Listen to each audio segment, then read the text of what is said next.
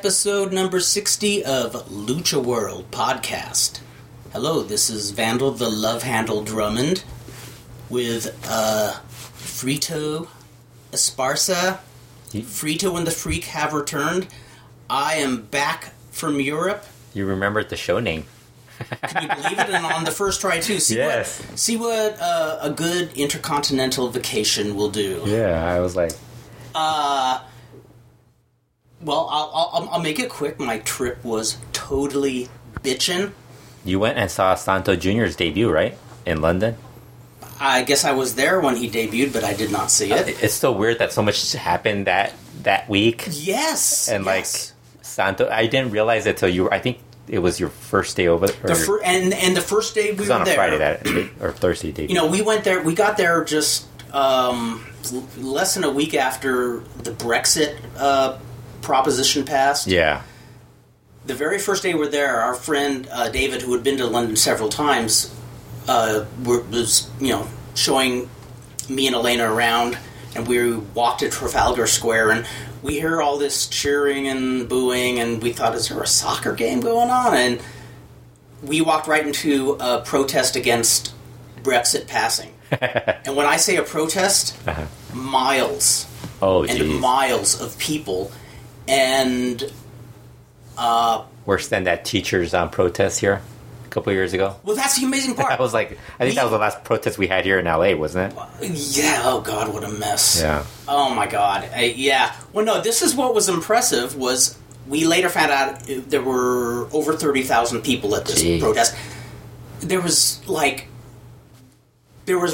I saw like one sign of trouble, and it wasn't even bad. It was just one of the protesters just, trying to piss off the cops, and they kept their cool, and they were passionate about it. They were waving their signs, they were angry, but, they and the police seemed to have a mutual respect for each other, which I said, hey, I love the way they do things there. So that was a nice introduction.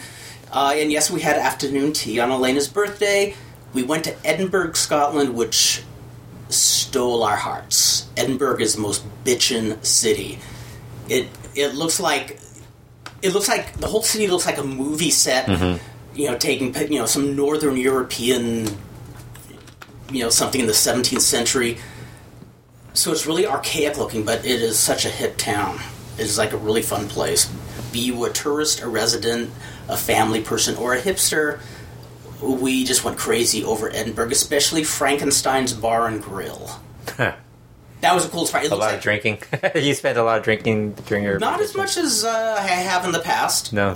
No, actually, I didn't do that much drinking. I think one... You went with more people, right? Yeah, we went with our friends Diane Zane, and then her sister Donna and David, who is the guy who was showing us around. It's kind of cool having somebody who'd been there before show you around. So anyways, awesome trip. It's great to be home, though, I must say. And although I could get used to that cruise ship eating, yes, I gained 7 pounds. Seriously, I did. 7 pounds. So right before I left, I had sent you my article on... Yes, and the last podcast we did, I think we might have brought it up during the podcast. We did. Where you said you would send it on a Thursday, Friday, and I said, no, you're not going to send it on a Thursday or Friday. It's going to be on a Sunday, or maybe not even until after your vacation. That shows we've known each other a long time, because you know my patterns. Yeah. Because it was almost to the day, wasn't it? Yeah, I think it was on a... Yeah, actually, I think it was the day before, and I was like, "Oh, great! I guess I better put it up before you leave." Actually, it was 2 days before, I think, because I told you I would post it the next day, and then yes, that's right. I was like, I was racing the clock. I have a really awesome wife, Elena. Totally understood. I wanted to get this done before the trip. There was no deadline or anything, but this is one of those things I've been kind of pecking at for a long time now, and I know if I let it go another month, I'm just going to let it, the cycle repeat itself, and I'll never get it done. So I said, I want to get this done before our trip. I did, and I want to thank the people who took the time to either write me and, say they dug it, and I also want to thank the people who actually recommend that people read. No, just kidding. No, everybody hates me. Everybody hates me. Everybody who liked it, others who hated it. No, so far I haven't gotten any negatives. Well, I mean, you wrote an article on somebody that nobody really like.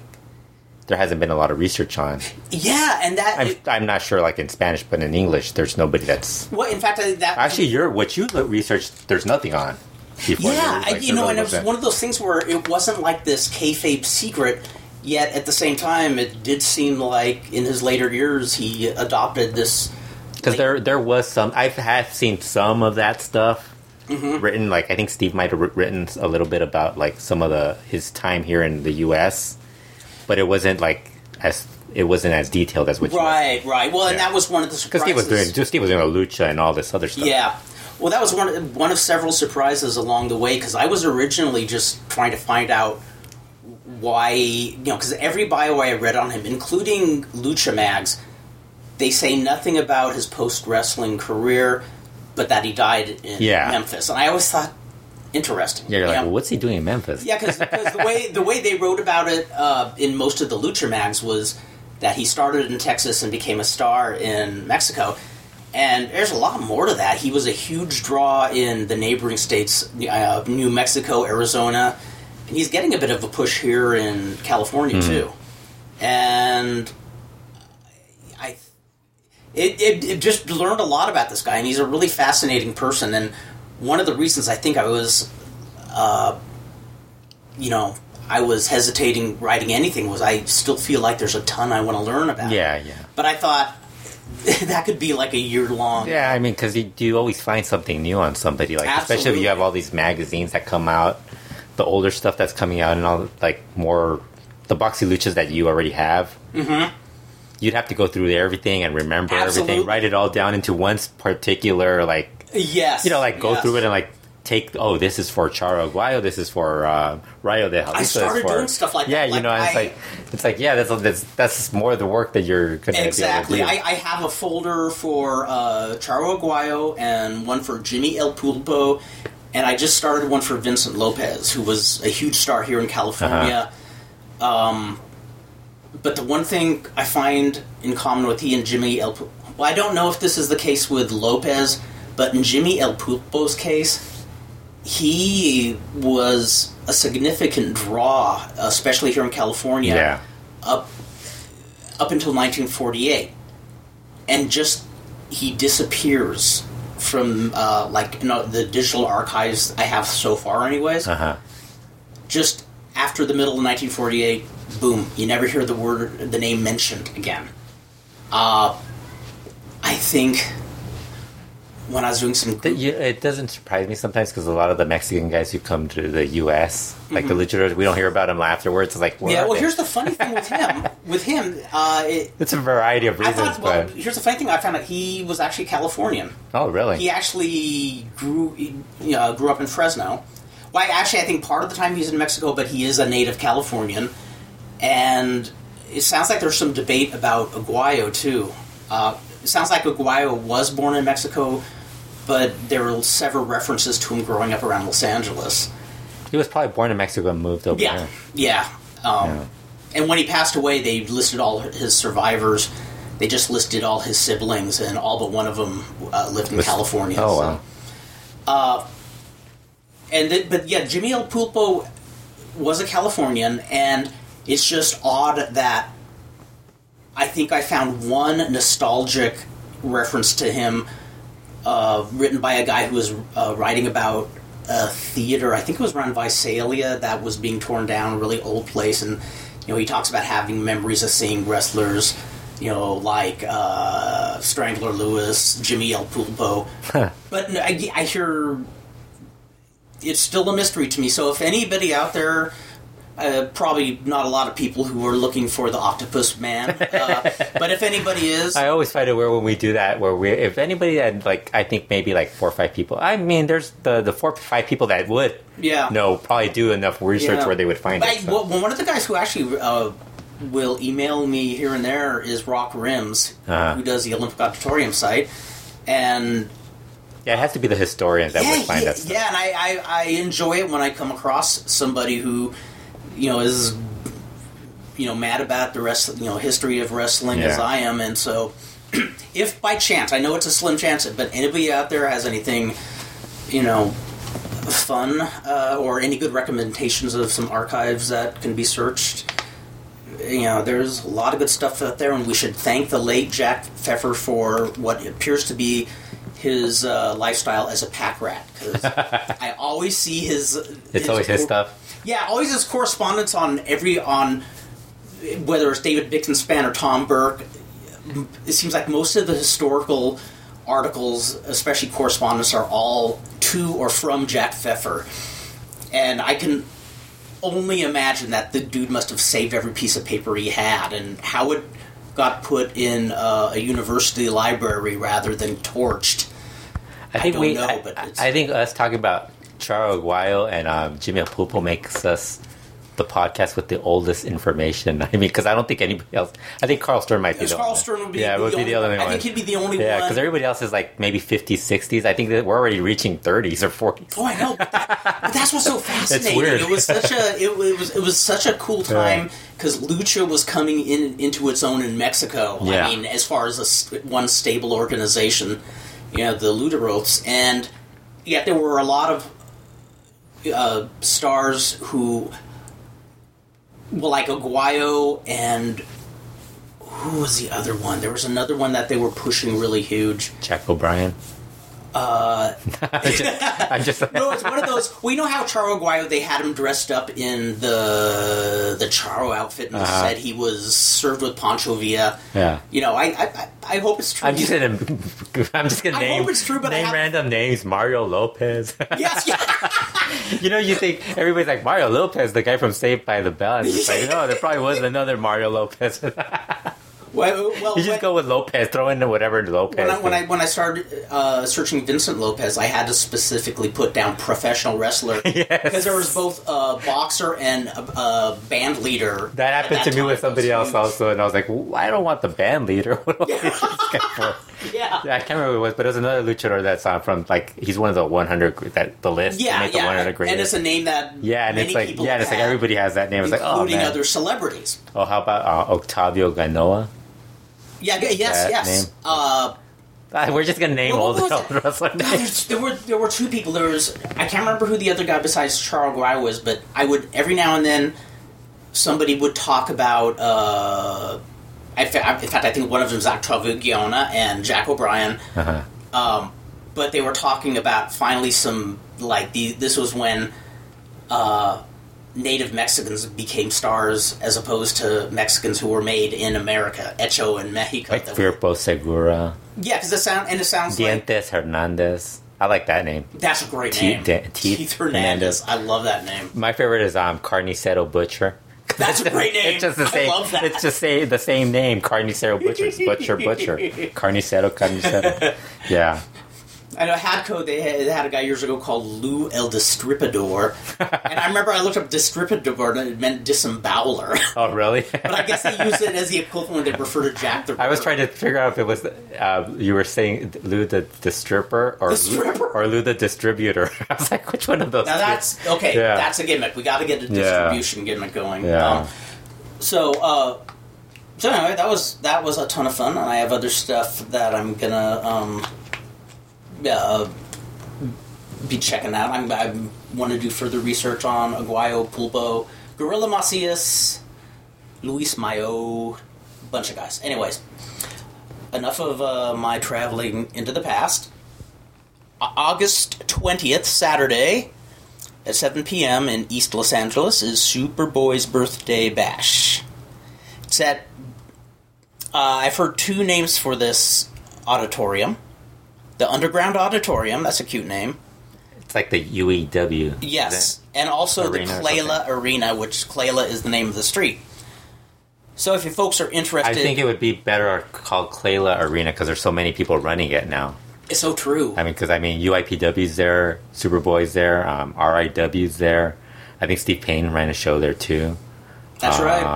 Everybody's running there. The UAEW promotion, though, that's the... Supremes, right?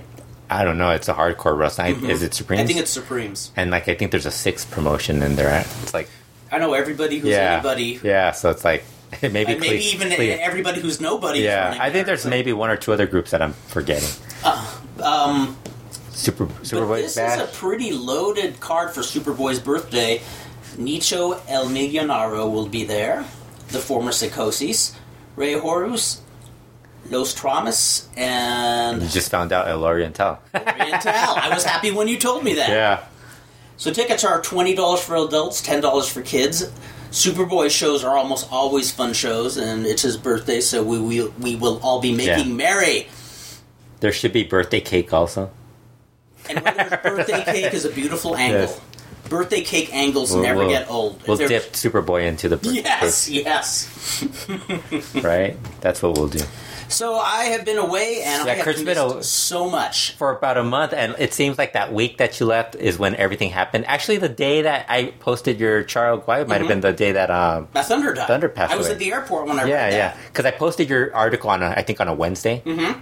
And then I did, and then your Thunder passed away on That's Thursday. Right, because I saw it Thursday morning, which was on the 30th when we were leaving. Yeah. And then we were at an area in the airport where we had free Wi-Fi, so I just... Because Satanico mentioned he was ill like a week or two prior to that. Oh, so he did mention that. Yeah, he mentioned like keep him in your thoughts and prayers. Mm-hmm. And we were like, what's going on? And I think Cubs fan somebody did a Twitter or Google search on Thunder, and they found out that I think they might have used his I don't know if his real name. Maybe they Googled his real name. Yeah, or something. Obituaries. Yeah. Wow. No, not the obituaries. They found what was wrong with him.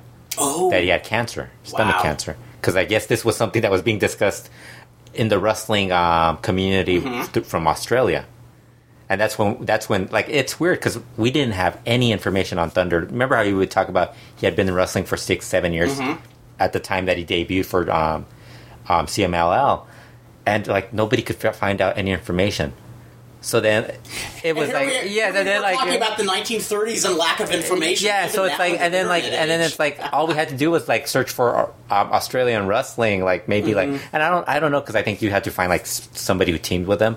And now with social media, I think it became more popular the last year or two that more people are getting into Twitter and stuff like that. And that's really where you're going to find I bet you there's a thriving indie scene there, just like there was here. And actually, I don't know. I think Johnny Idol said there wasn't a lot. Oh, because I remember, he's wrestling in Australia. We talked about this, how some of New Zealand. Some of the local indie boys, especially the younger ones, are saying like, why don't we get more coverage of our indie shows?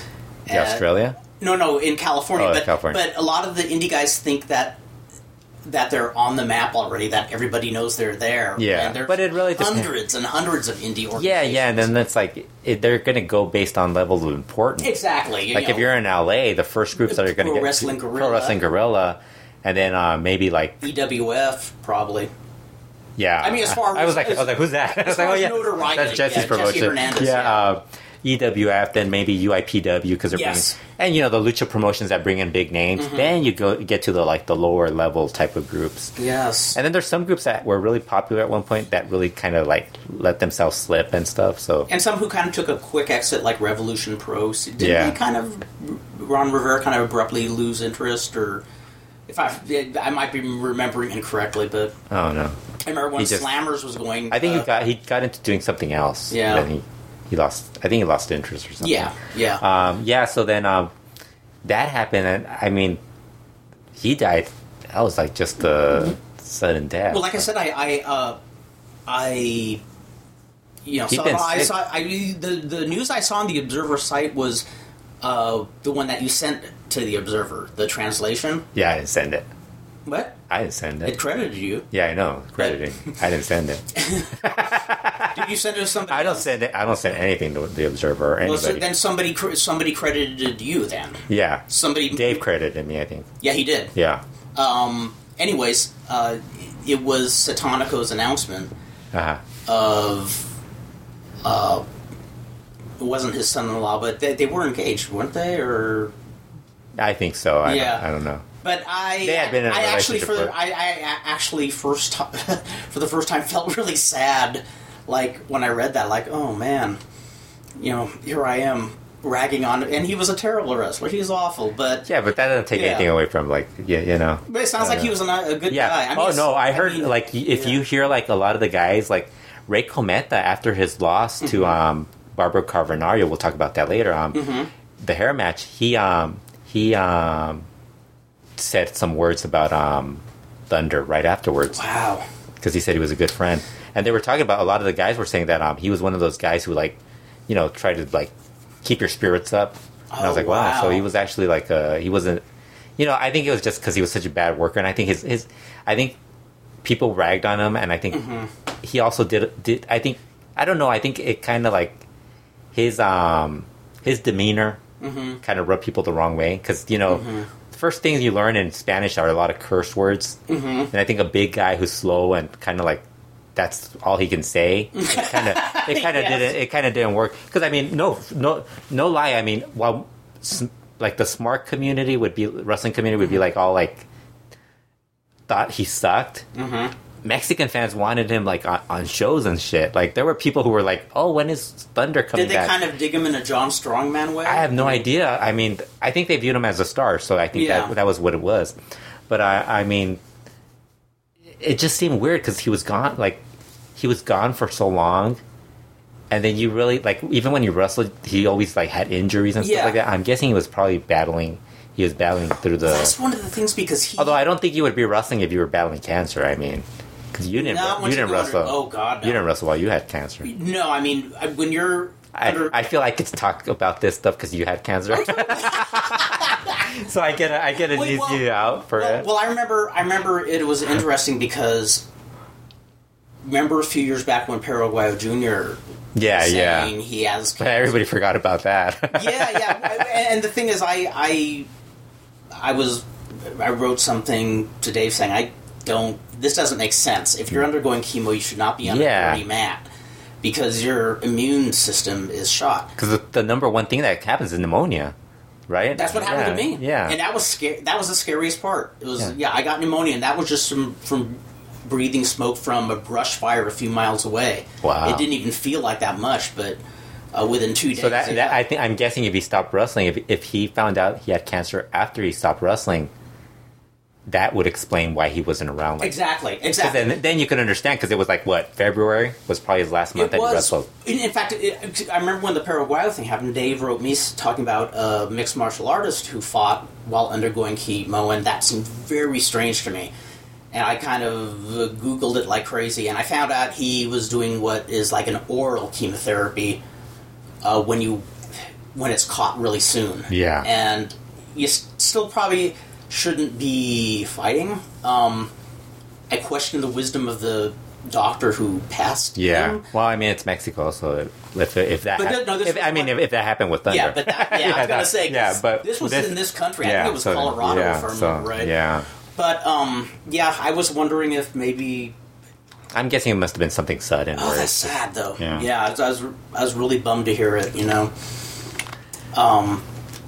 And I feel bad for trashing his wrestling so much. But I don't. But now I guess if I felt bad for every person I trashed, I wouldn't be. First of all, I wouldn't be doing a podcast, and I wouldn't have a website. No, the only reason I feel bad. And anybody who like says something like that to me, don't visit my site. You know, you don't have to. If you're going to be worried about what I say about somebody, don't visit. Well, here's the thing: if he was an asshole, I'd just say and passed away, and I'd move on. But when you read about the stuff about him, but we never said anything about him as a person. It was all about him as a wrestler. Let's put it this way: I don't have regrets about it. I just feel a little bad. And there were other people who I know I'd say the same thing. Yeah.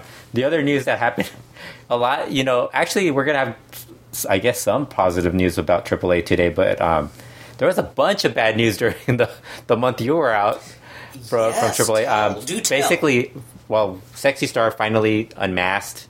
She showed up at a boxing show in Arena Coliseo without her mask, so people finally saw her without her mask, and she announced she was going into boxing. So she's going to be a pro boxer now. Oh, Lord. So looking forward to that. I can only imagine. I mean, if the wrestling thing, she was pretty much a bit of a diva. I can't imagine oh, dear. what she's going to be like. Well, she better have good fists. They're not going to tolerate. Yeah, so then right after that, Luxor, this undercard luchador who's actually pretty good from AAA, revealed the story about his recent experience where he got stranded in Monterrey Nuevo Laredo, in the Nuevo Laredo area for about a month. Basically, what happened, he had his leg hurt. He got injured. So he needed surgery. So he was getting ready. He actually showed up on Conan's podcast. The podcast Boom in Spanish. Conan interviewed him. A really good interview. I recommend people listen to it. So basically what happened, he injured his leg. He injured it bad enough where he told AAA he wasn't going to be able to wrestle and needed surgery. So they basically did like this whole runaround where he went to the office to set up an appointment. They didn't see him as usual. He's explaining how they had him waiting there for I think it was an hour or something. He left. They got upset. The guy who he was supposed to wait for got upset at him for leaving. When he's like, dude, you didn't show up for an hour. I mean, what am I supposed to do? Wait there the whole time? So then right after that, I guess they did some sort of. I don't know if they forgot that he was injured or what, but they booked him for a match in Monterrey. So he decided. So what they decided was, hey, well, you could wrestle this match, and afterwards you'll have surgery. Oh, jeez. So then he's like, okay. So he kind of explained to them that he was in a lot of pain. So he basically went to. He asked a friend of his who had I guess she worked for a clinic or something, and she got him a knee brace. Yeah. So that he wouldn't hurt himself while he wrestled. So he ended up hurting himself more. So he goes, gets surgery. He can't afford to get back home. AAA, he tries to get Dorian he tries to get AAA to help him out. They don't help him out. They just tell him to wait. The promoters decide. One of the promoters, the Cantu promoters, I think you might have heard of them. They suggest that he ask the fans for help. So he's like, well, I don't want to beg for money or anything, but there I am asking if they could anything they could offer. So he said for a month, fans would bring food, really, that's stuff awesome. like that to help him out. Some of his friends from Mexico City, I think he's from Mexico City, wherever he's from, offered told him that if he could get AAA or one of the promoters to pay half, they would half the flight. They would cover the other half, because they figured a flight would be easier on his knee than a bus ride back home. I don't know. I think AAA paid for a bus trip back home. So bus trip back home for so it became his knee got inflamed coming back. So he had that again. So basically, he was really pissed. He had to go back and figure out money issues and stuff like that. So it just became this whole mess. He basically decided he didn't want to be back in AAA anymore. So he's So he's going to. He's basically right now recovering from his knee injury. Oh, awful, man. And he's trying to decide. He's first of all, he was telling Conan he has to get a real job. He's like, I gotta get a real job because I have a family I have to support. He's like, if my knee feels better and I'm healthy, I'm gonna get back into the ring. He's like, but he's like, I'm definitely not going to go back to AAA, and I'm going to change my name to instead of Luxor, I'm going to be. He used to wrestle as Niño de Ébano, but he's not Niño anymore. So he's just going to be Ébano. Okay. So that's his story. Mini Drago quit right after, also. So it's I didn't hear about this. Mini Drago. I don't know why he quit. I just know he quit. And I'm like. I was gonna make a comment on Twitter oh, Mini Drago quit, you've hit rock bottom, but apparently they're having a lot of money issues. It's amazing how AAA will have these, rocket right. Their statue will be on top one day, and the next day they seem like a third world promotion almost. And then Luxor, the worst thing he said, he shows up to the office to figure out what they could work out. He had a previous bad experience with Joaquin Roldan, because I guess Luxor is one of those guys who doesn't he's one of those guys who gets told stuff and he's not gonna he doesn't follow as easily. He's gonna question why you want me there. So he that they're actually gonna do it. I think this in the coming days. That what's it called when they go to the church, the mass and all that? What is it called in English? I know it's a peregris. Probably the mass. Yeah, I guess the mass. They walk to it and all this stuff. It's a mass and the gathering. I know. It's a gathering. I don't know what it's called, but I know what you're. Yeah, so yes, they wanted him to do it. It was a couple. I think it was last year or something. And he asked why he had to do it. So Joaquin, I guess that led to him and Joaquin Roldan not getting along. So they actually have had shouting matches in the past. Wow. So he was talking about how he had to talk to Joaquin Roldan to find out what was going to happen. He's like, because he wanted to talk to Dorian, because like Dorian's like the easier. He's like Dorian's a good cop. He's a sweet talker, like okay, like Paul Heyman. What Paul Heyman is, one of those guys who like he could be robbing you and putting but he's like, but all the time you're smiling and thinking yeah. So he figured at least I could talk to him and he's not going to treat me like he's not going to yell at me. So he's like I show up, I want to talk to Dorian, and I find out Dorian's on vacation. Oh, geez. Like he had like been on a 2-3 week vacation, and he's like I know he's a boss, but he's like, come on, this is your business. You're not going to be taking vacations when half your This guy actually revealed that the like a lot of the talent is like there's grumblings about not getting paid and stuff like that, or not making enough money. And we figured that when Lucha Underground came about, where it's like, they're not making. There's a big difference between dollars and then Phoenix moved to San Diego. That's okay. Wait, I think I might have heard. Taya moved to Los Angeles, which I think that's normal. I mean, because she's not really from Mexico, but Phoenix moving from Mexico to San Diego, that's an interesting. That is interesting. Yeah. Yes. And I guess he's been trying to find bookings in the U.S. So wow, he's been getting a lot of bookings in the U.S. Like, well, hey, good for us who like to see local indie wrestling. I mean, he's getting booking outside of the local. I believe it. I believe it. But he's been in Chicago and all. I bet you somebody, one of the local promoters here. Yeah, I know. I haven't. I mean, but it's weird. I haven't seen like the LA. Like I've seen them in San Diego, but I haven't seen them booked in LA. But I think that's because a lot of the LA groups are affiliated with CMLL. Yes. That's true. That's true. They can use the Lucha Underground. They use the Lucha Underground indie guys. But those guys don't go to AAA, right, like Little Cholo, Steve Payne. Those guys aren't in. Well, like Los Traumas, they're with IWRG. Yeah, but they're independent. They're not IWRG. So Phoenix is Traumas aren't IWRG. They're independent. They wrestle there. That's an independent. Yeah, but I mean, Phoenix is AAA. Okay. Yeah. So he remains AAA. Yeah. Okay. Yeah. Interesting. So that's the reason. I'm guessing the groups could probably bring him in if they don't book him with they book somebody else. Like if they want Phoenix versus Ray Horace, I think they'd be okay with it. It's interesting because Ray Horace is Lucha Underground, and it's interesting the whole Lucha Underground connection. Because I remember whenever you hear about two promotions merging together, the one that comes to mind, the first is Roy Shire in San Francisco joining a battle with Don Owens. I mean, they were co-promoting, and it just went to hell fast. Yeah, it bombed.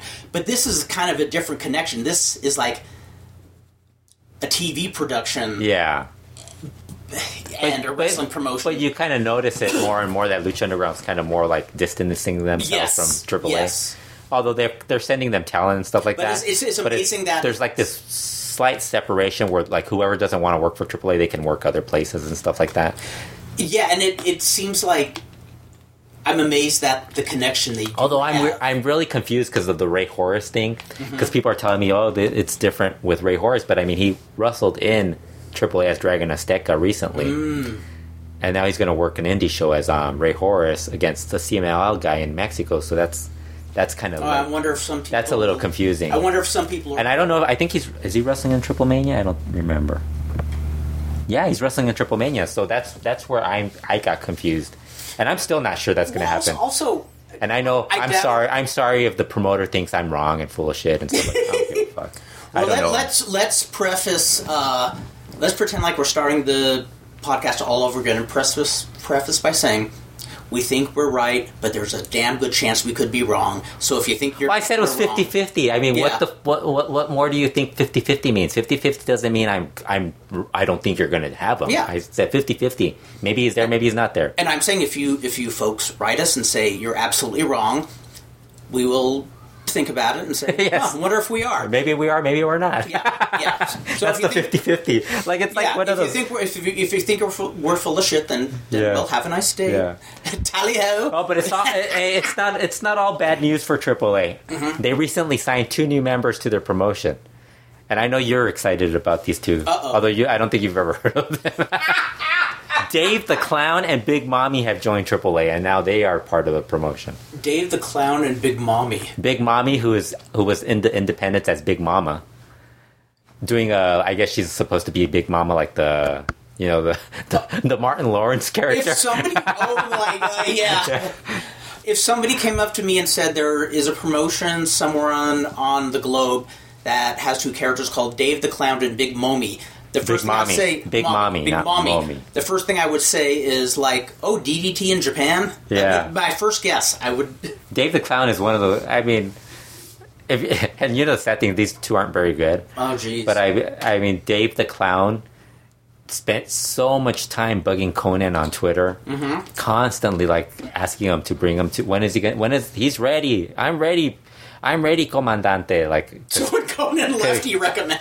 So for some reason, it took Conan leaving for him to finally make it on Twitter. How funny! Oh my god! But actually, this is what he actually did a shoot like involvement in one of AAA show where he attacked one of the.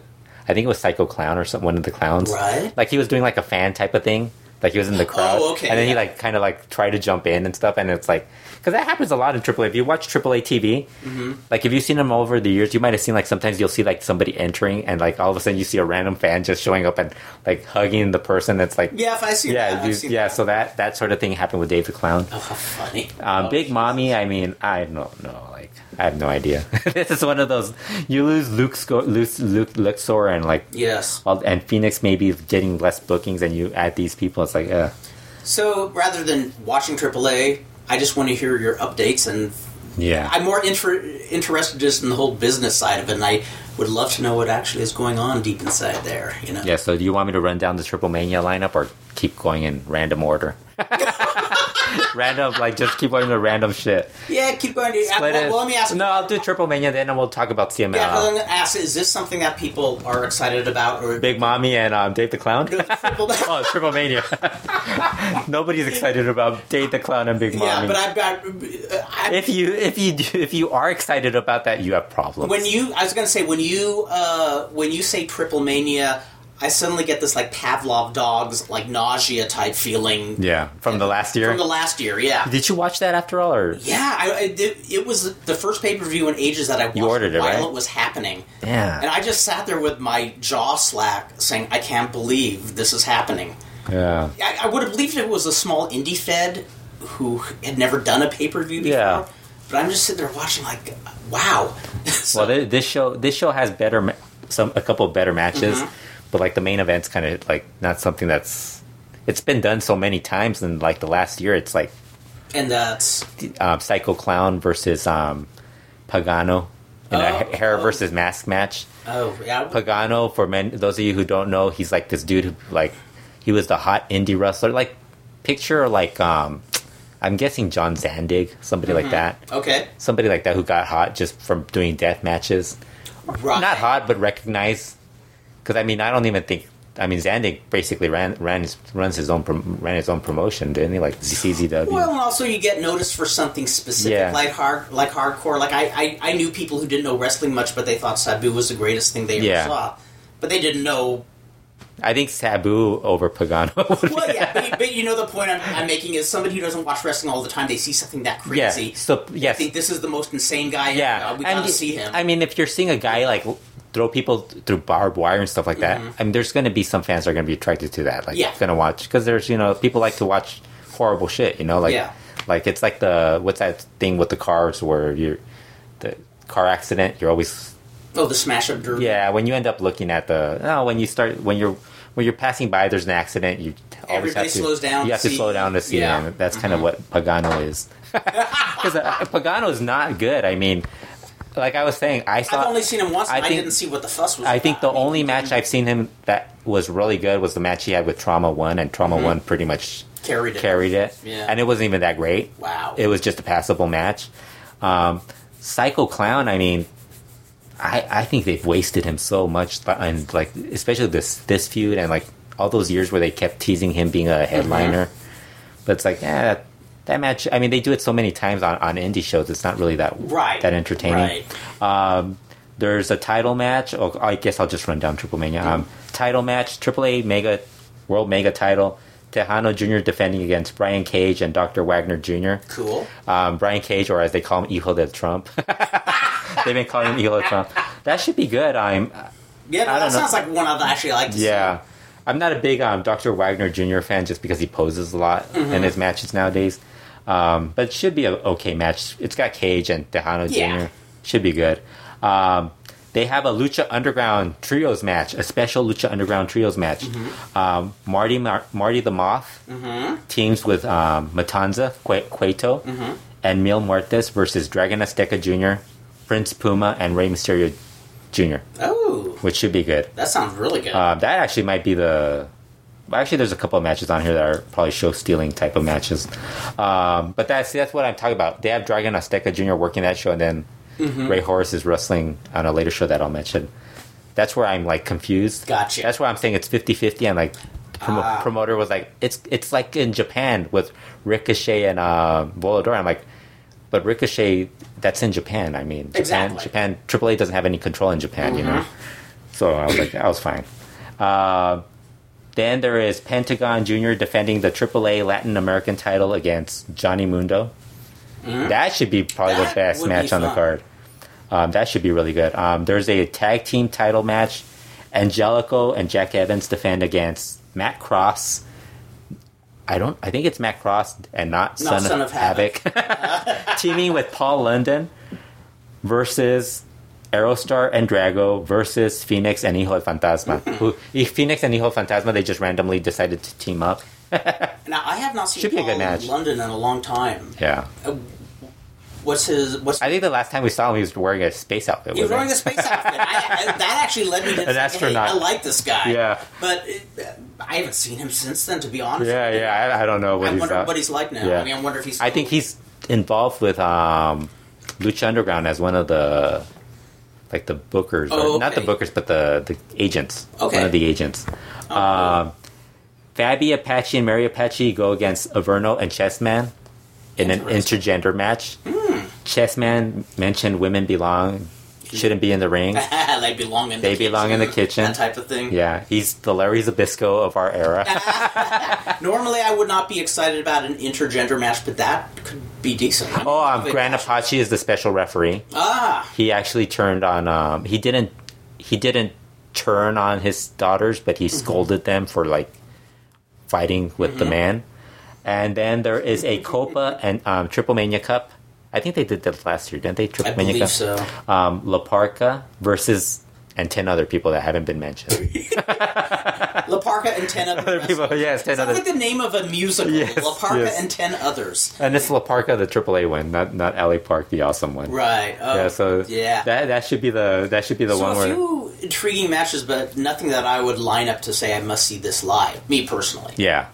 I don't know. I think because it's going to be televised, I'll just wait till they post it on the TV, the post to TV stuff. Because it's like, it doesn't fascinate me as much. Yeah. I mean, the Pentagon Jr., Johnny Mundo, and the Lucha Underground Trios matches do interest me, but it's like, I don't know. Like, it's not as exciting. Last year, I liked the idea of Rey Mysterio versus whatever his name is now. Back then. Oh, yeah, yeah. Mystices. That kind of interested me. You know what's funny? But the rest of the card was really weak. And plus, it was on a pay-per-view. I think that was also the novelty of it being on a pay-per-view. Yeah, and I remember I wasn't expecting, like... Because there was a lot of bad matches on that one. This is actually... Yeah, exactly. Well, the thing is, I remember being kind of up for it, like a little excited even. I wasn't expecting... Well, the cage match, I don't think they announced it was a cage match until like a day or two before it was announced, right? Right. And it was like, when they put them in the cage, I was like, what the hell are these guys doing in a cage? It's like, they have like all these high flyers. I was like, that was awful. Yeah, I mean, I know the biz evolves, but sometimes don't reinvent the wheel. Just and the bad thing is, this is happening the Sunday, the August 28th on a Sunday. That Friday, September 2nd, CML announced that's the day for the 83rd anniversary. No way, show. Really? Yeah. So I think that's going to get some people interested. But I mean, so far, I don't know what they're going to do because it's like... I was going to ask, is this like last year where we have no clue what they're planning? What was last year's main? That was Sombra versus Atlantis. But see, they went with Sombra and Atlantis. That was good. But yeah, we didn't know either. Like back then, we didn't know. And I'm sitting here thinking, and the bad thing is they teased, like the matches that they teased are really. They did this on write up. CML.com did this write up for teasing which matches might be the big match. And it's like, none of the matches are... I mean, outside of Rush versus La Mascara, and even that isn't like... Yeah. I think they kind of... Because Rush has been suspended. I mean, it's cool if it's like a co-main event, maybe, but... Yeah, but you know what's really killed is like the feud was really hot, but it's kind of cooled down because Rush hasn't been around a lot. Suspended. He's been in LA a lot. He's been wrestling everywhere. And I think the Rush LA Park feud has kind of just like overshadowed everything. And that's not going to happen there. Yeah.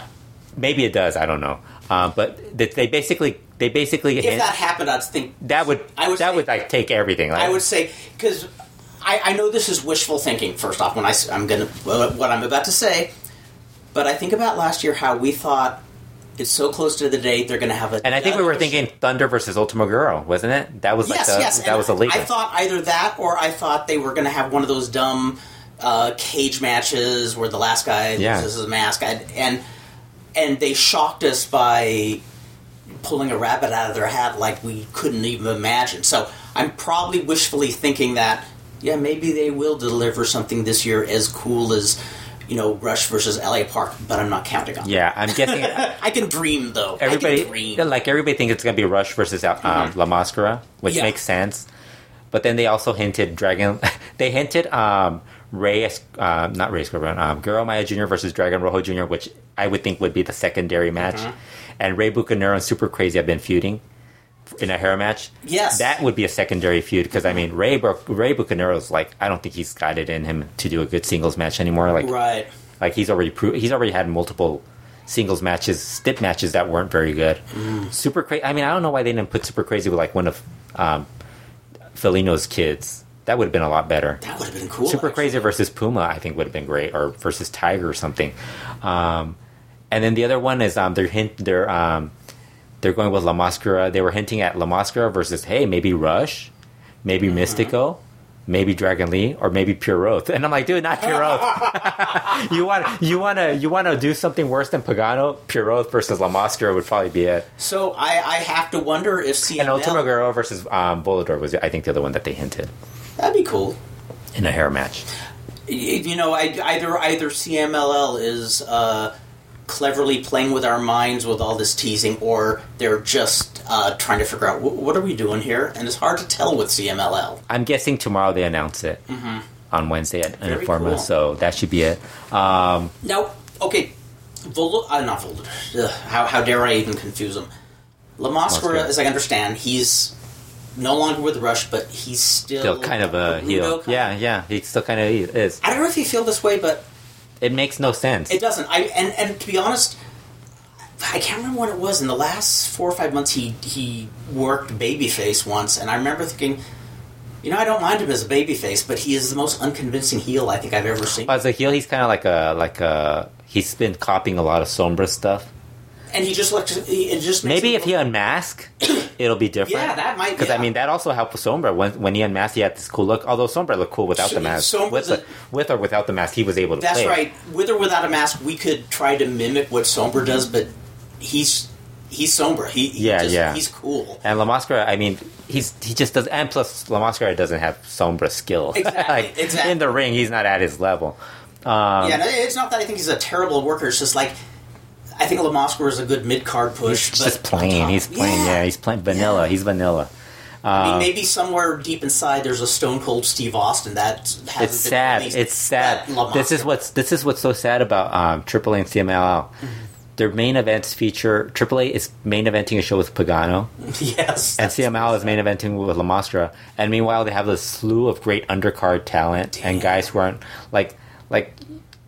If they only built, like, if Mascara Dorada's leaving, have him win somebody's mask on his way out, or because I don't think he's dropping his mask. He's going to be Grand Metallic, and if he goes to WWE, so have him win a mask, make money off of him, Totally. If he comes back, he's got a mask win, And especially they wasted so much time on that stuff. If the word was going out that he's leaving, a lot of fans would be think that he's going to drop it. He's going to drop it, and then you do the swerve. I love when they do that. Yeah, that would actually be a genius thing. Yeah. Let him go on his way out with his mask on. And I think two key things of promoting. Not that I and the other guy gets the big payday. The other guy gets the big payday. Don't have show. Don't have shows that run all night, have the people longing for more wrestling when the show is over, and B, keep it interesting. You don't have to make it into the Brothers Karamazov or something literary, but just keep the fans wondering what's going to be happening when, oh yeah, we've seen this finish 5 times in the past year. So you've missed a lot of stuff. I missed so much. I should just go through some of the stuff that you should probably watch, and other people who haven't watched. You got to watch the Torneo Cibernetico, the Grand Prix. Okay. 2016. It was really good. And wasn't that starting right around the time I left? Or yeah, that was actually the Friday. I think that was the Friday you left. That was the only thing that I was kind of... Because I told you, you're going to miss that. You're going to miss the... Because they had Ray Cometa versus Barbara Carbonara, and the 2 undercard matches were really good. And that was the only thing that made me wish I was staying home for a few more days. Yeah, Volador Jr. won that. It was really good. I actually they had a lot of good stuff in that match. The Barbara Carbonara Ray Cometa hair match was really good. That was really. I mean, they were like the final minutes where they were just kicking out every big move. Kind of looked a bit like it could go either way, but you figured Ray Cometa was going to lose. I mean, Barbara Carbonara's hair should be that should be dropped in an anniversary. Oh, that should be a big one. Yeah. That shouldn't. After that, actually, we had a pretty good run of CML shows. I think last Friday or like one of the Fridays before that was when it finally it got bad. There was a Rush versus Volador Jr. match in Puebla. I don't know if you saw that. I did not. No. I think that was the week that you left. Yeah, that was good. From the 2 days before I left till now, I've not seen any wrestling. Yeah, so that was good. Volador Jr. versus Kushida was really good. Michael Elgin, Elgin or Elgin, I don't know what. Wait! That name rings a bell. From New Japan. Okay, yeah. Ring of Honor and stuff like that. Is it Elgin? I've never seen before, but I know really good. Like Will Ospreay. Really good. He was really good. I haven't seen him yet. Really good in CML. I heard he had a good match with Ultimo Guerrero and you could actually. Oh, there's something else that happened while you were gone. They actually posted a couple of matches you could download for $1. Really? On YouTube from CMLL. You could download the but I think you might have. Are you still recording the CMLL?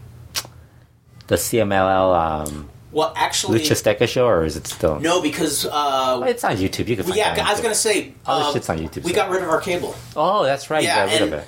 So it's on YouTube. It's on YouTube. Yeah, and I prefer it this way, actually. I mean, there's a few things I miss, about cable, but yeah, they posted the Sunday show that week with Michael Elgin versus. I like how I'm going to spend the whole day trying to figure out if it's Elgin or Elgin. I think you're right. Yeah, I don't care. So versus Ultimo Guerrero, and like everybody said that was really good. The rest of the show wasn't very good, which is the norm with CMLL. But it's for 99 cents, so I mean, if anybody wants to order it, they could order it. Then after that, there was a Lucha Elite match between Rush and Ali Park, which ended in a DQ.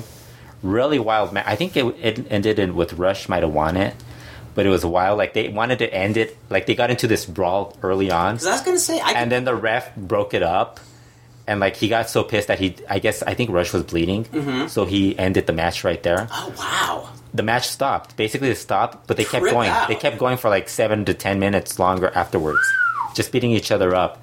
And it's kind of. I was telling I mentioned on Twitter that Rush Ali Park reminds me of the Abdullah the Butcher Bruiser Brody feuds. Remember how they would just brawl? I think I'm gonna write an article on that. It's like they brawled for the hell of it. It's like, and just damn whoever the winner is. Remember that one where they were like in a rodeo type of thing? And like they just brawled throughout the whole thing, and they were just hitting each other with like plywood and stuff like that. And I bet to them it was playtime. But it's weird because they were selling a lot of stuff, but these guys actually sell. They're actually like getting hit and they're like falling a bit. I was going to say I could picture with somebody as gnarly as Rush that L.A. Park would be kind of like, hey, I'm going to turn up the volume tonight. This is fun, because. I think that's the hottest feud right now, just because it's overshadowing everything in Mexico. And they're both of them are kind of like these very like charismatic, angry bull in a china cabinet types. Well, yeah, and then Rush called Rush.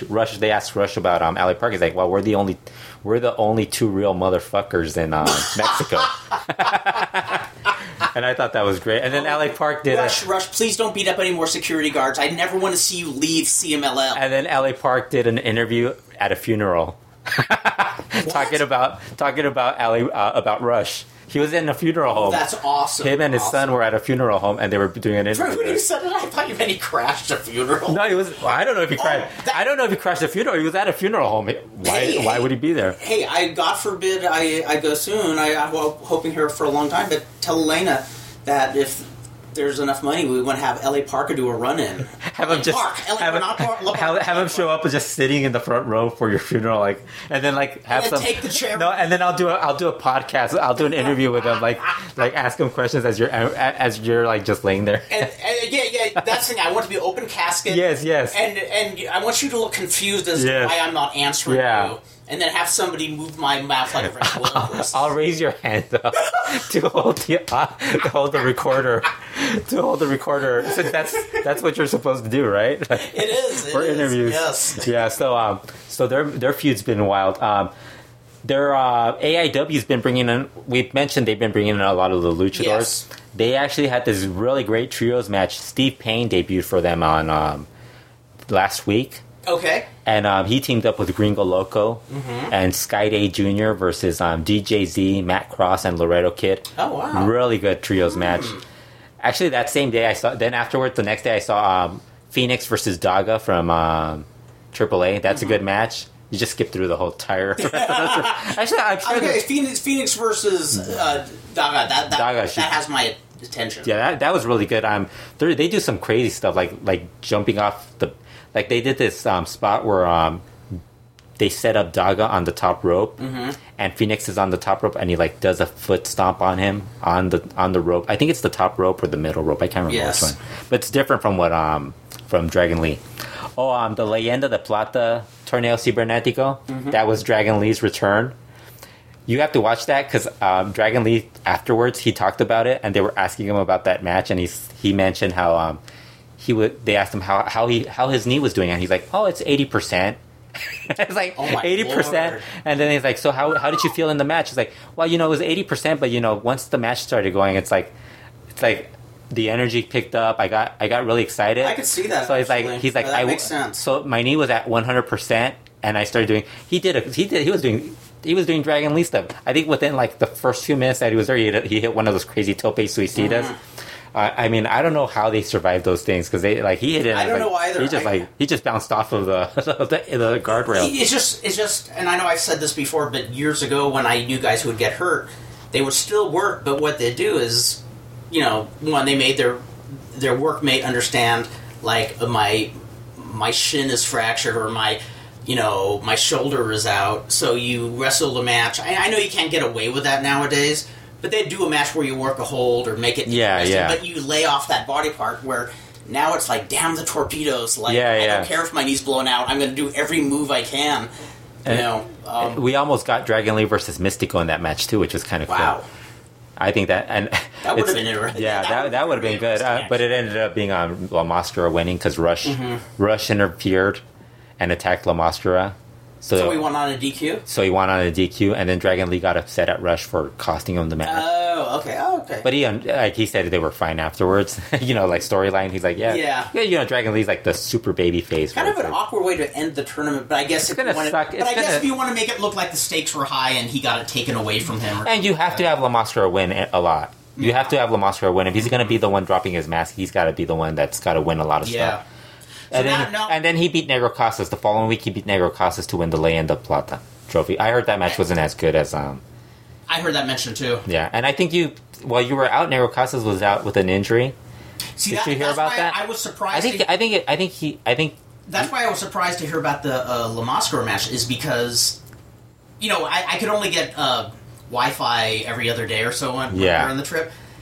And I could have sworn I heard that he was injured and was going to be out. So when I heard of him in the finals with Máscara, I was like, huh? Well, he's automatically a finals because he won. He was the returning. Okay. Champion, so he was able to lay off the other and just. No, it was a Torneo Cibernético the following week.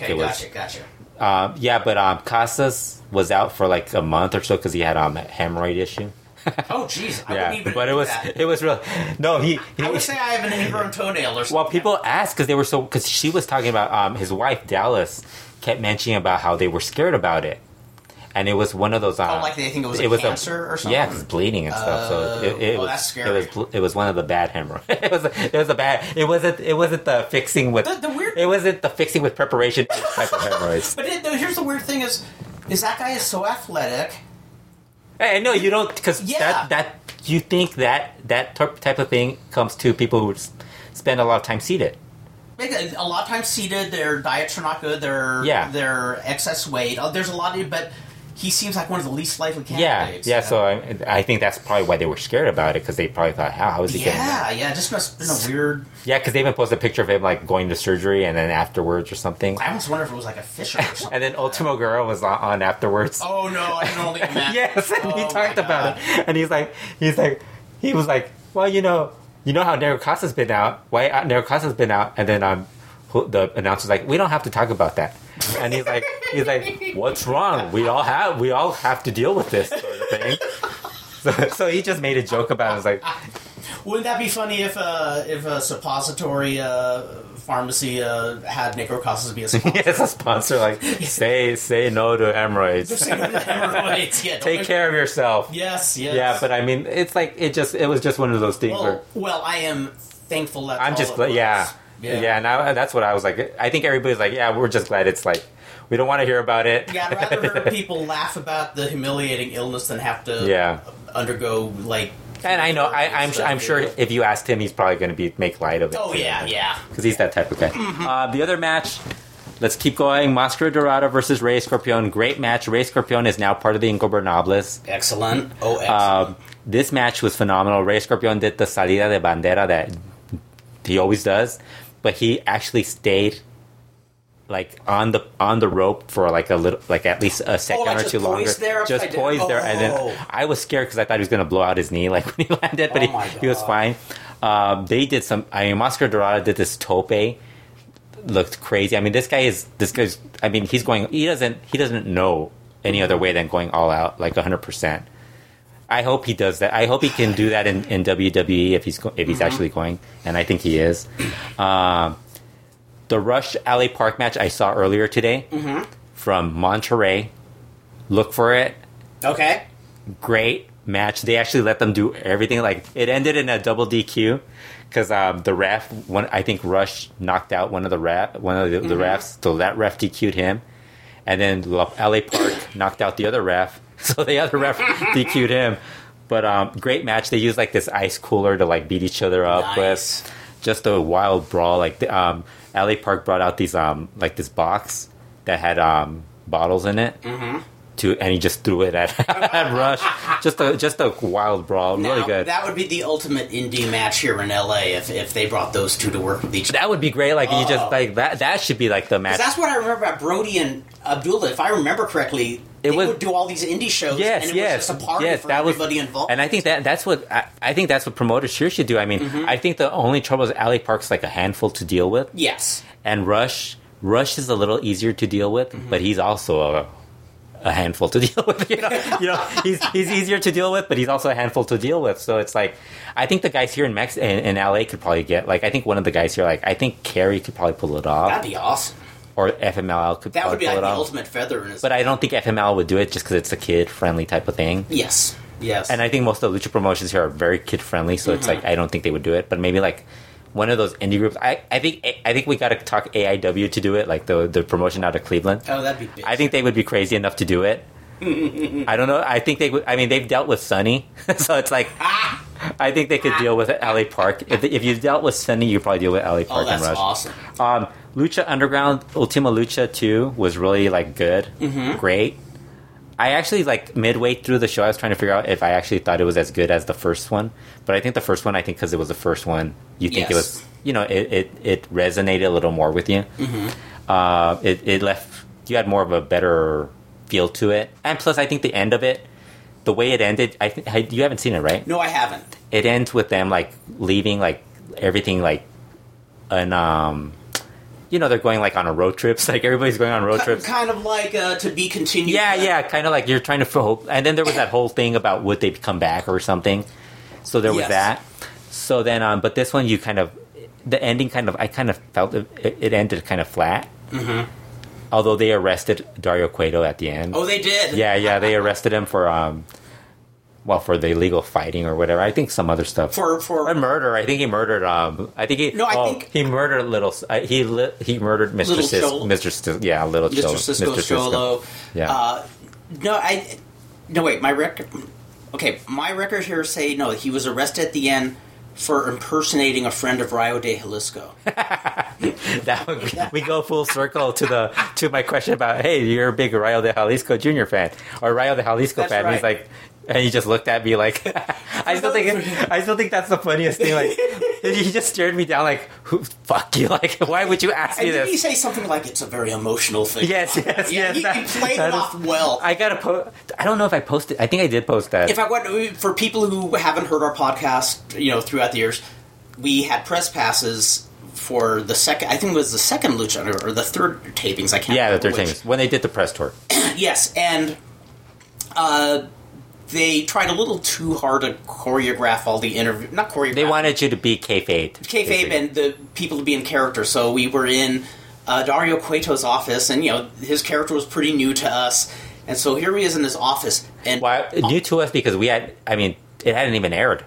That's right. Yes, exactly. I think it was 3 weeks away from so this guy was a whole new face to it.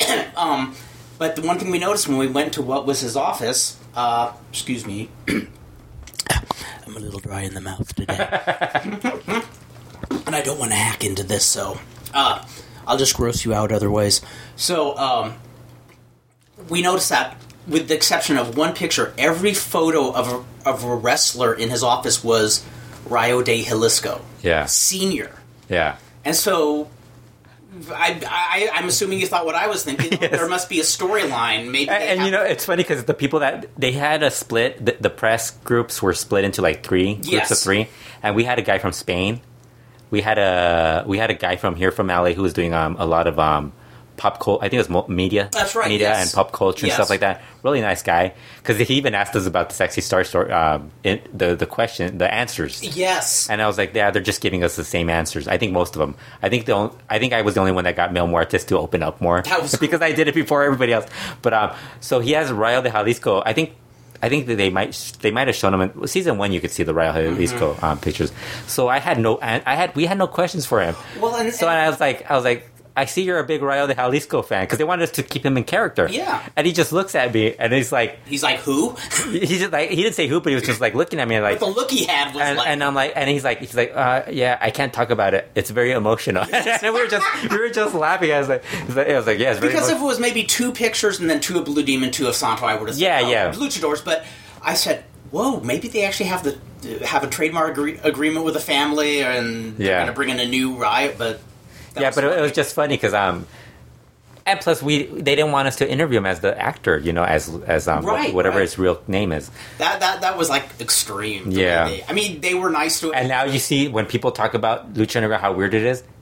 We got the first-hand experience. We got the first taste. Yes, the first taste. And I remember after we did that podcast, we were like... the paranoia was... The first podcast we did, we were like, this is really weird. Like, the stuff that they... Yeah. Because the NDAs and the non-disclosure agreements and all that stuff.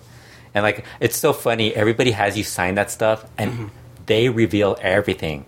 Like, I have signed numerous non-disclosure agreements, and every single person that I've signed a non-disclosure agreement for has revealed what they're for. How funny. Before they've even done anything. How bizarre. So it's like, okay, why are you guys having me sign this stuff? I'll sign it. I don't care. Yeah, it's no big deal to me. I'll forget about it anyways. Next, the matches. Rey Mysterio versus Prince Puma, great match.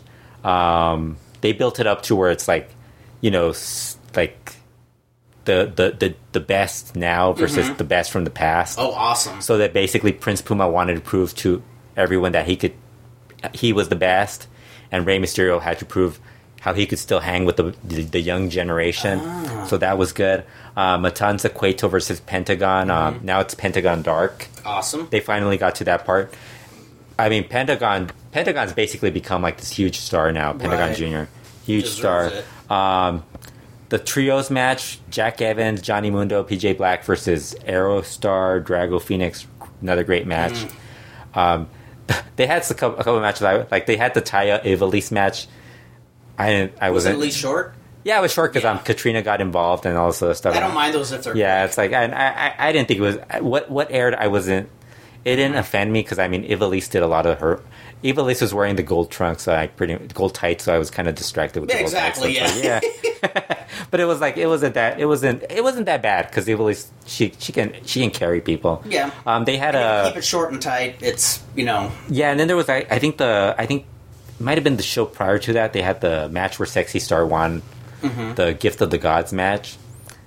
That match was okay. That match was good but the end of it, like, it just wasn't that great. Didn't do it for you. Yeah, and there was something that Mariposa though was really good. Okay, I think she's really good. There was some other stuff, and they had a couple of matches where they had Dr. Wagner Jr. I think that was when he debuted, and during that thing, they had him win. They had this weird bar fight. I just wasn't. Yeah, it just didn't. Was it almost like didn't have Cage versus Mac? The Mac was good. I think that might have been the bar. Yeah, I think that might have been the bar fight. But they had like this weird thing with the bar. Whenever I think of a bar fight, I think of too gimmicky. They add too much gimmick into their match. Everything. Well, even I know it wasn't a match, but remember when Eddie Guerrero and Steve Austin had some angle that took place in a bar? It's just I didn't see that. It was when Eddie was starting a feud with Stone Cold, but Eddie was fired because of his issues. But they were just starting what? Oh, so this was when he went to Japan right after, right? This was his first time in WWE. Okay. And I'm just sitting there thinking, this is going to be a bitchin' feud, these two. And they did something, I can't remember what it was, but I think Deborah Michael was involved. And it was like something in a bar that just should have worked, but it didn't. It was just... Well, the thing was, it wasn't a bar. They actually brought the bar to the ring. Like, they had, those... Oh, that's kind of funny. Like that bar thing. That's kind of funny. Like, just a bar, like a little bar. They put up a little bar right there. And was this Wonderama or something? It was just weird, and it was like... Some of the gimmicks and stuff, like... They had the Ivelisse... what was it? Taya match. They turned off the lights, and Katrina showed up, and then, like, I think they turned off, and she was gone again, and something like that. I was like... That whole lights out gimmick, I think, has been done way too many times. Hijo Fantasma versus King Cuerno. I should say King Cuerno. King Cuerno versus Mil Muertes was good also. That was good too. But it's like, it's so weird. It's like, it's all these other stuff that just confuses me with their shows. But I mean, they're doing season 3 starts in September 7th, so it should be good. Very cool. Looking forward to that. It's not going to be a long break in between shows. The other news: Teddy Hart made his debut in Elite, and you didn't even get to see that. No, I didn't. And he's still weird as usual.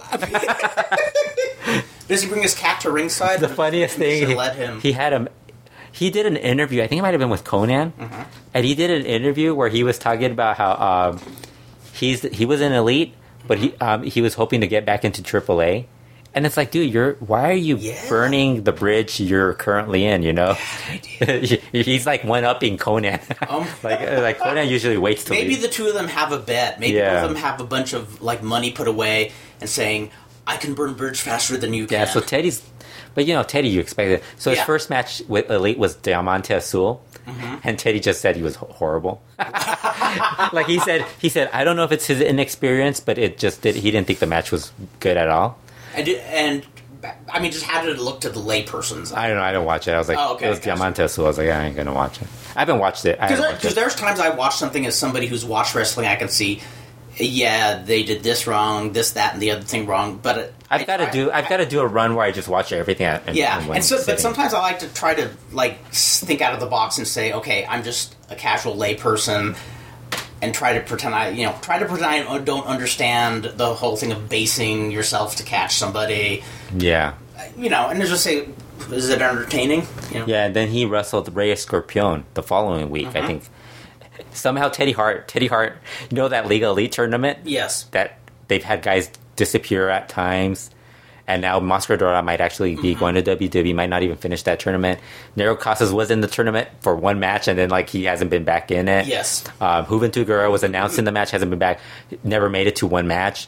Bobby Lashley's been in, I think, 2 or 3 matches. That fell through. Yeah, that fell apart because he's got to give TNA a certain percentage off his booking. Oh, gotcha. So it's more expensive now. Yeah. So then they added Teddy Hart, so now Teddy Hart's like in third place. So he had that match with Reyes Scorpion, and he actually said Reyes Scorpion, that might have been one of the best matches he's had, toughest matches he's had in his life. Because that is a match I would like and to that's see. A compliment. And Reyes Scorpion is really good. I love Reyes Scorpion. Yeah, he's awesome. He's one of the guys who... Him and Steve Payne are guys that I, they're never going to... they may never be, the main guys... But they're just good, wrestlers. And Reyes Scorpion has a good niche in there. I mean, and the weird thing is, Reyes Scorpion is a great, not only a great wrestler, but he's good on the mic. When he's on CML and Forma, he's one of the more entertaining guys. Yeah. And I remember when they were doing the Ingobernables, and he had a little argument with them at one point when they were doing those Rudos versus Rudos. Oh, yes. And I thought, why don't they turn him as the guy who would feud with them? Because he's actually somebody you could believe wouldn't be afraid of him. Him, Casas, maybe put him, Casas, and Ultimo Guerrero. Mm-hmm. But I like him being with the Ingobernables makes more sense. And he's one of those guys that's weird. I don't go out of my way to watch him, but then when I do see him, I'm saying, wait a minute, why am I not watching this guy anymore? I mean, I do think he's one of the more... underrated. Underrated, yeah. Yeah. Steve Payne's another guy who I think is underrated. I think so, too. Yeah. I think so, too. And because everybody only mentions, he's a great bass and great at this stuff, but he's really good. There's more to him than that. Yeah, he's really good. He's not just vanilla. And now he's a promoter. That's right. Now he's going to get to experience the headaches of dealing with wrestling. I've only promoted one show, and I had the easiest job in the world because it was just a tiny little show as part of a tour for Japanese fans who... It was when they had the Al Snow versus Sabu match, La Puente, and Terry Funk did the run-in. The reason that whole match happened was because it was part of a Japanese tour. Oh. Otherwise, the Al Snow Sabu thing would not have happened. You guys were going to pay for you guys. Yeah, but they wanted... one of the guys doing the tour wanted just to have just a little show on just in a little venue. And so that place, Moguls, we just on a Saturday afternoon just had an indie show with Superboy and stuff. Nothing special, but that was my baby. I promoted it, and I had no headaches because I just got the people I get along with the best and just said, well, let's just have some matches. Yeah. But you and I have both talked to a lot of people who promote shows, and I have sympathy, except for the crooked ones. I have sympathy because you see the headaches going on, and then you see the mistakes they start to make when they're kind of neck deep in the business, and all the things they know they shouldn't do, they panic and do anyways. Well, that UIPW show we went to, poor Carrie. Yes, that was. In fact, that was exactly who I was just thinking. I mean, I've seen it dozens of times, but I just saw how tired Carrie looked. I mean, you could tell that he was doing everything to just keep the show going. I mean, the dude works his butt off, and he's still a nice guy on top of it. Yeah. Yeah. But I feel for anybody who gets... And now we got to get him to book LA Park versus Absolutely. Rush. Yeah, if you're listening, Carrie, that's what we want. LA Park Volador Jr. versus... Rush and Dragon Lee, that would be if he doesn't want to if he needs somebody to take the pinfall, Volador Jr. and Dragon Lee would probably take it. But then again, the Brody Abdullah brawl to a double DQ. I think that should be revolution for the hell of it. I think that's something that promoters everywhere should try to book them as a pair, book them together, because I mean that's what they're doing in Mexico. In fact, I'll never forget Tijuana, Monterrey. I think they've had it in smaller venues in Mexico City. Elite. And it's weird when you're talking about the Brody Abdullah thing. Of course, that's the first thing that comes to mind. But it just dawned on me that it rang a bell because the first time I ever saw Abdullah the Butcher live, I think it was. I know it was 1980. You saw him live? Yeah. Yeah. It was part of the Wrestling Fans Convention. It would have grossed me out. It would have grossed me out being around. I'd been like, well, no. Here's the thing. We saw the TBS studio tapings, and he did his typical Abdullah squash matches, and I was blown away by how mobile he was. Just how... Well, it's 1980s. Yeah, and that elbow drop he did, that was... When you see it live, it's so poetic. But the first actual, other than a squash match where I saw him live, was... There was a show in some just little rural town in the middle of nowhere. And when I say the middle of nowhere, it was held at a junior high. That was in the middle of nowhere. Wow. And I'm not exaggerating when I say we were driving down this 2-lane road and some other cars were, but the majority of the people were walking to the matches. It looked like something from the 1930s. Yeah. Like people are walking like probably a good half mile on a dirt road to go to wrestling. It looked like... Who did he wrestle? That's the amazing thing, and it was so entertaining. It was the most entertaining thing of the night. He wrestled Mr. Wrestling 2. Oh, wow. And they just tore into each other, and they just took that whole place apart. Hurling. And that's what I was thinking. Like, you have to just make sure it's like you want that. Exactly, and make sure not everybody else in the match isn't fighting outside the ring. Because if everybody was fighting outside the ring on the show, Abdul and Mr. Wrestling said, "Hey, they're doing it too." But these guys made it look like they were unhinged. I know who we got to get to do Rush versus LA Park. Who's that? Superboy. And that way his wife. We'll get. It will stop them from throwing stuff around. I can only imagine. Oh my god, that would be bitching. My god. Her just confronting and then Rush and LA Park backing away. Yes. Because I'm pretty sure they wouldn't want to mess with her. You know. That would actually be. We're gonna have to suggest this to Superboy. We should. Hey, if I was, I'll throw in some money. I've said this before. If I was going to promote, if I was ever in that situation, he just has to deal with that. She would be the first person I hire. I'd say, okay.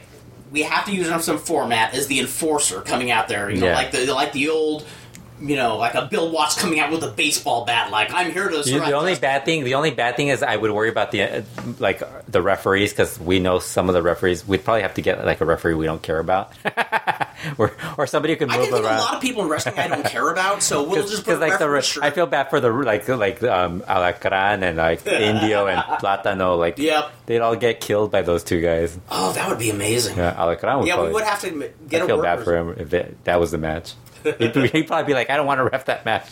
Oh my god. Yeah. So the other news, I guess the last news is I think we already talked about Bolivar Jr. versus Ray Horace at the Lucha Memes Charo 5 show on September 25th.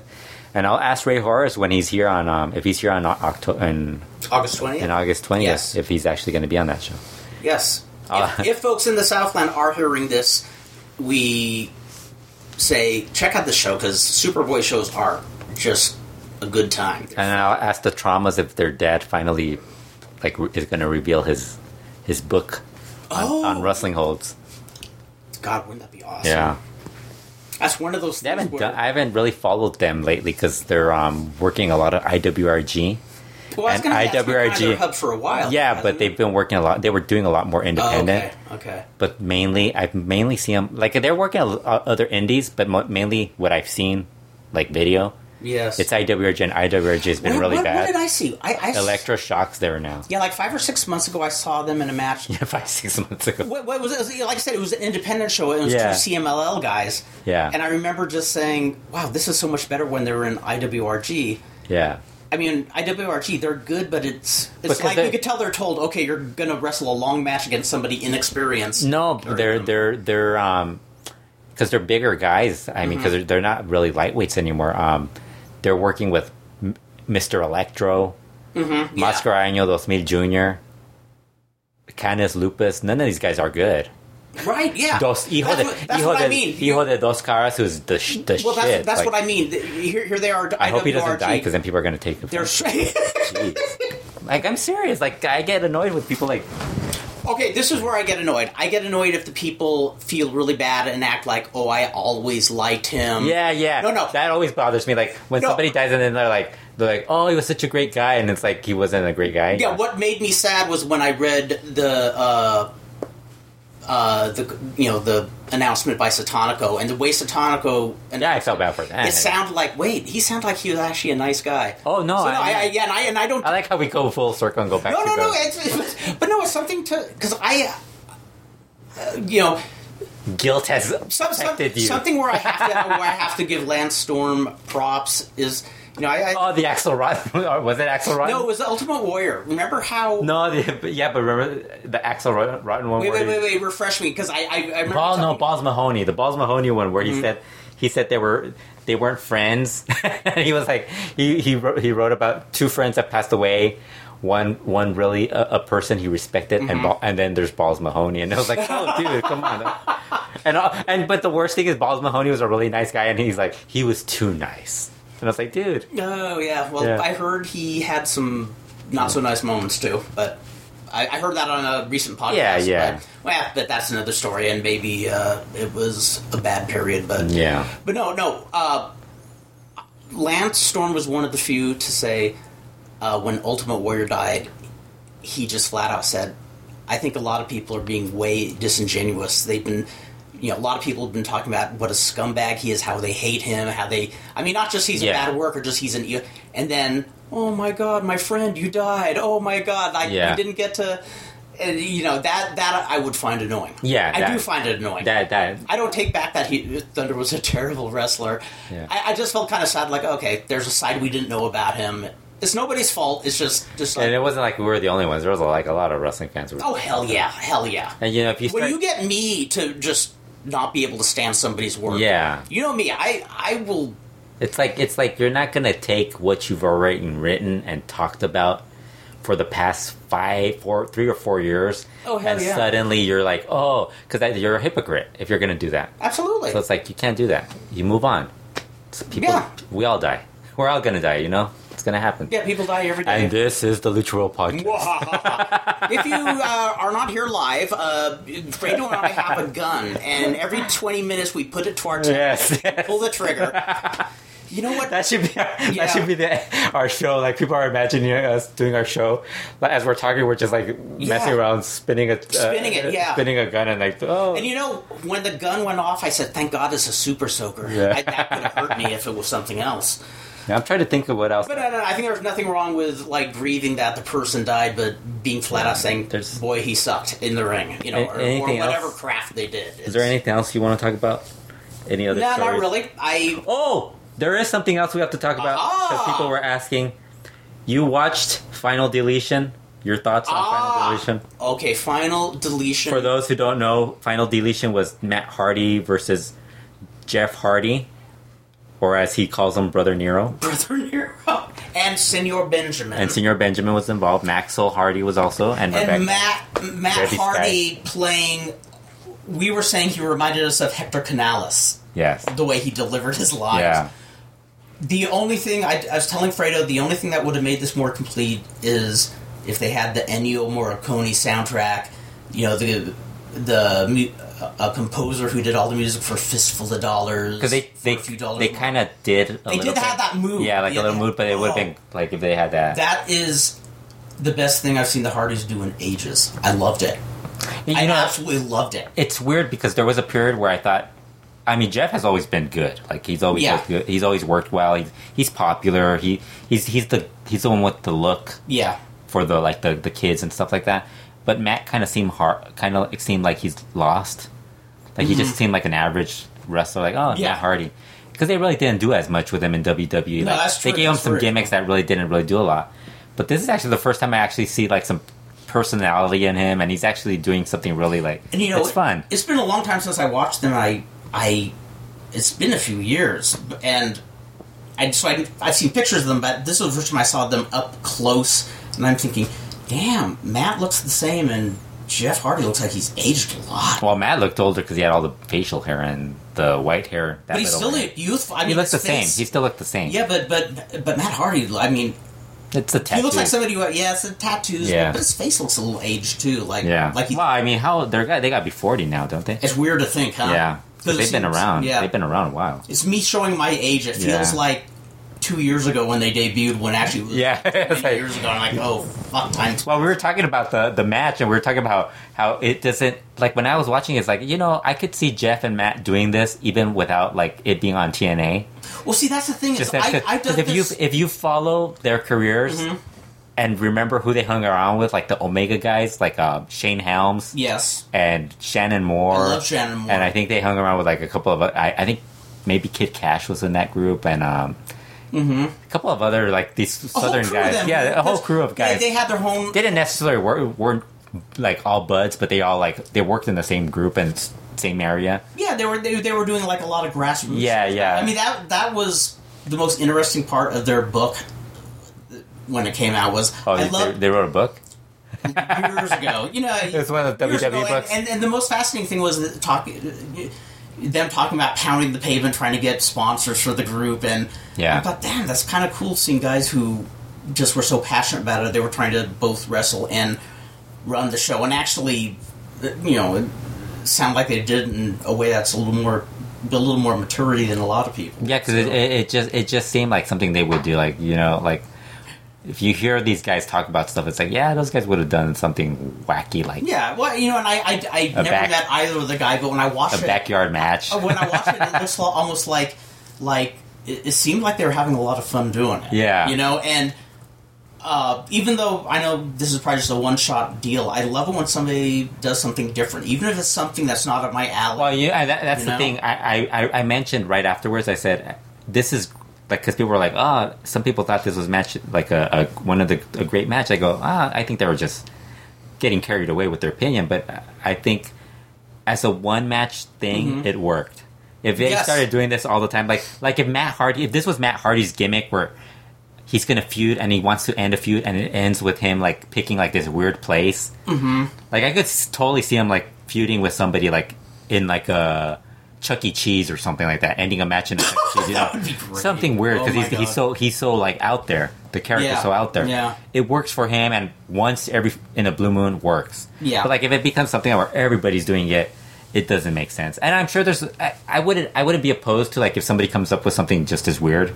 If somebody did something just as weird and was kind of just more slightly their different. vision, yeah, their like vision. they based it off what they did, but it came up like they're not imitating it. And the other thing that was so hilarious was like the Vanguard one, the little drone that was following Jeff Hardy, and then the dilapidated boat, which is was my favorite.